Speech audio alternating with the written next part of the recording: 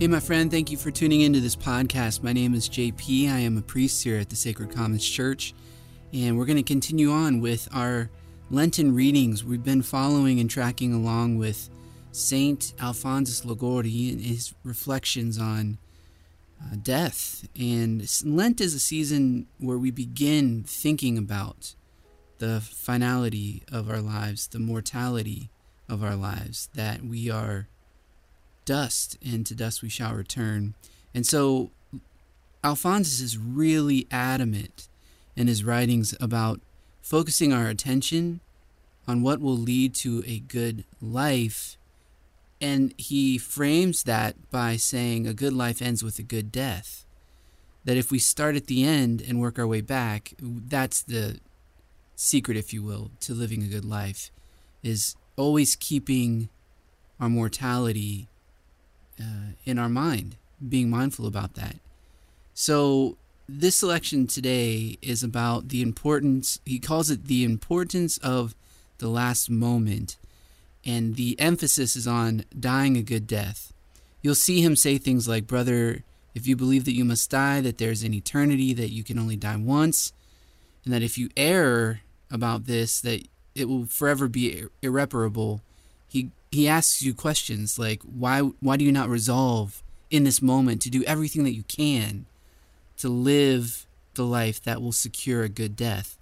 He brings up Antisthenes, who was a pagan, but even though he was a pagan, he knew that the greatest blessing in the world would be a good death.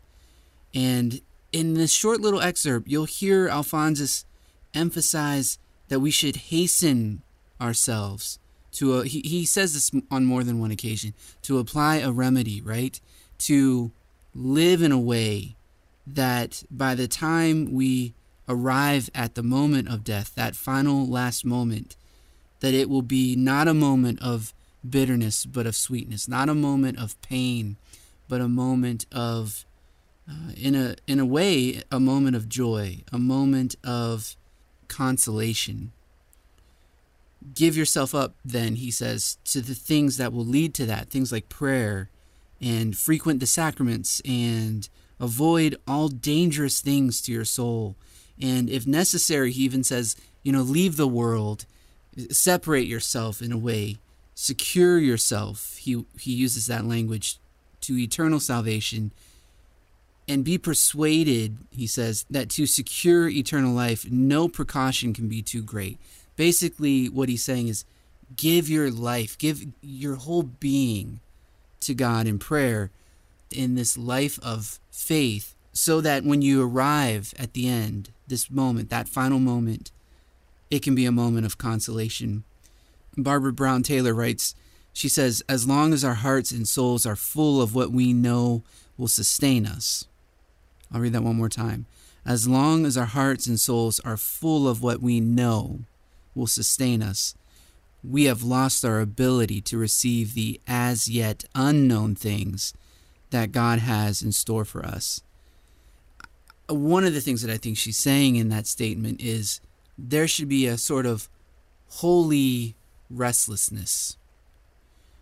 Alphonsus would say, give yourself up, hasten in this very moment to apply a remedy in time, to give yourself sincerely to God, and begin from this moment a life which at the hour of death will be a source not of affliction, but of consolation. So let's get to it. Let's read this. This is The Importance of the Last Moment by St. Alphonsus.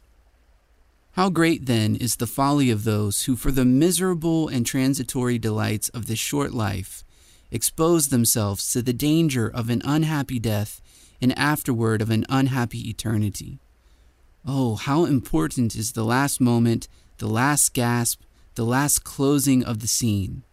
On it depends an eternity either of all delights or of all torments, a life of eternal happiness or everlasting woe.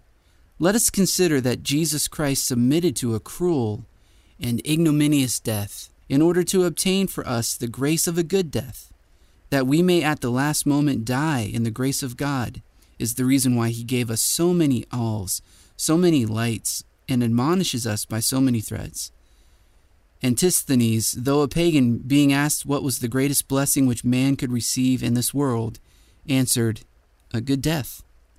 And what will a Christian say who knows by faith that at the moment of death eternity begins, and that at that moment he lays hold of one of two wheels, which draws with it either eternal joy or everlasting torments? If there were two tickets in a lottery, on one of which might be written hell, and on the other heaven, what care would you not take to draw that which would give you a right to paradise, and to avoid the other by which you would win a place in hell? O God, how the hands of those unhappy men tremble who are condemned to throw the die on which their life or death depends. How great will be your terror at the approach of that last hour when you will say, "On this moment depends my life or death for eternity. On this depends whether I shall be forever happy or forever in despair." St. Bernardine of Siena relates that at death a certain prince exclaimed, with trembling and dismay, "Behold, I have so many kingdoms and places in this world, but if I die this night, I know not what apartment shall be assigned to me." Brother, if you can believe that you must die, that there is an eternity, that you can die only once, and that if you then err, your error will be forever irreparable, why do you not resolve to begin at this moment to do all in your power to secure a good death? St. Andrew Avellino said with trembling, "Who knows what will be my lot in the next life? Shall I be saved or damned?" The thought of the uncertainty of being damned or saved filled St. Louis Bertrand with so much terror that he could not sleep during the night because of this thought which would suggest itself to him. Quote, "Who knows whether thou wilt be lost?" End quote. And will not you, who have committed so many sins, tremble? Oh, hasten to apply a remedy in time. Resolve to give yourself sincerely to God, and begin from this moment a life which, at the hour of death, will be to you a source not of affliction, but of consolation. Give yourself up to prayer, frequent the sacraments, avoid all dangerous occasions, and, if necessary, leave the world. Secure to yourself eternal salvation, and be persuaded that to secure eternal life, no precaution can be too great.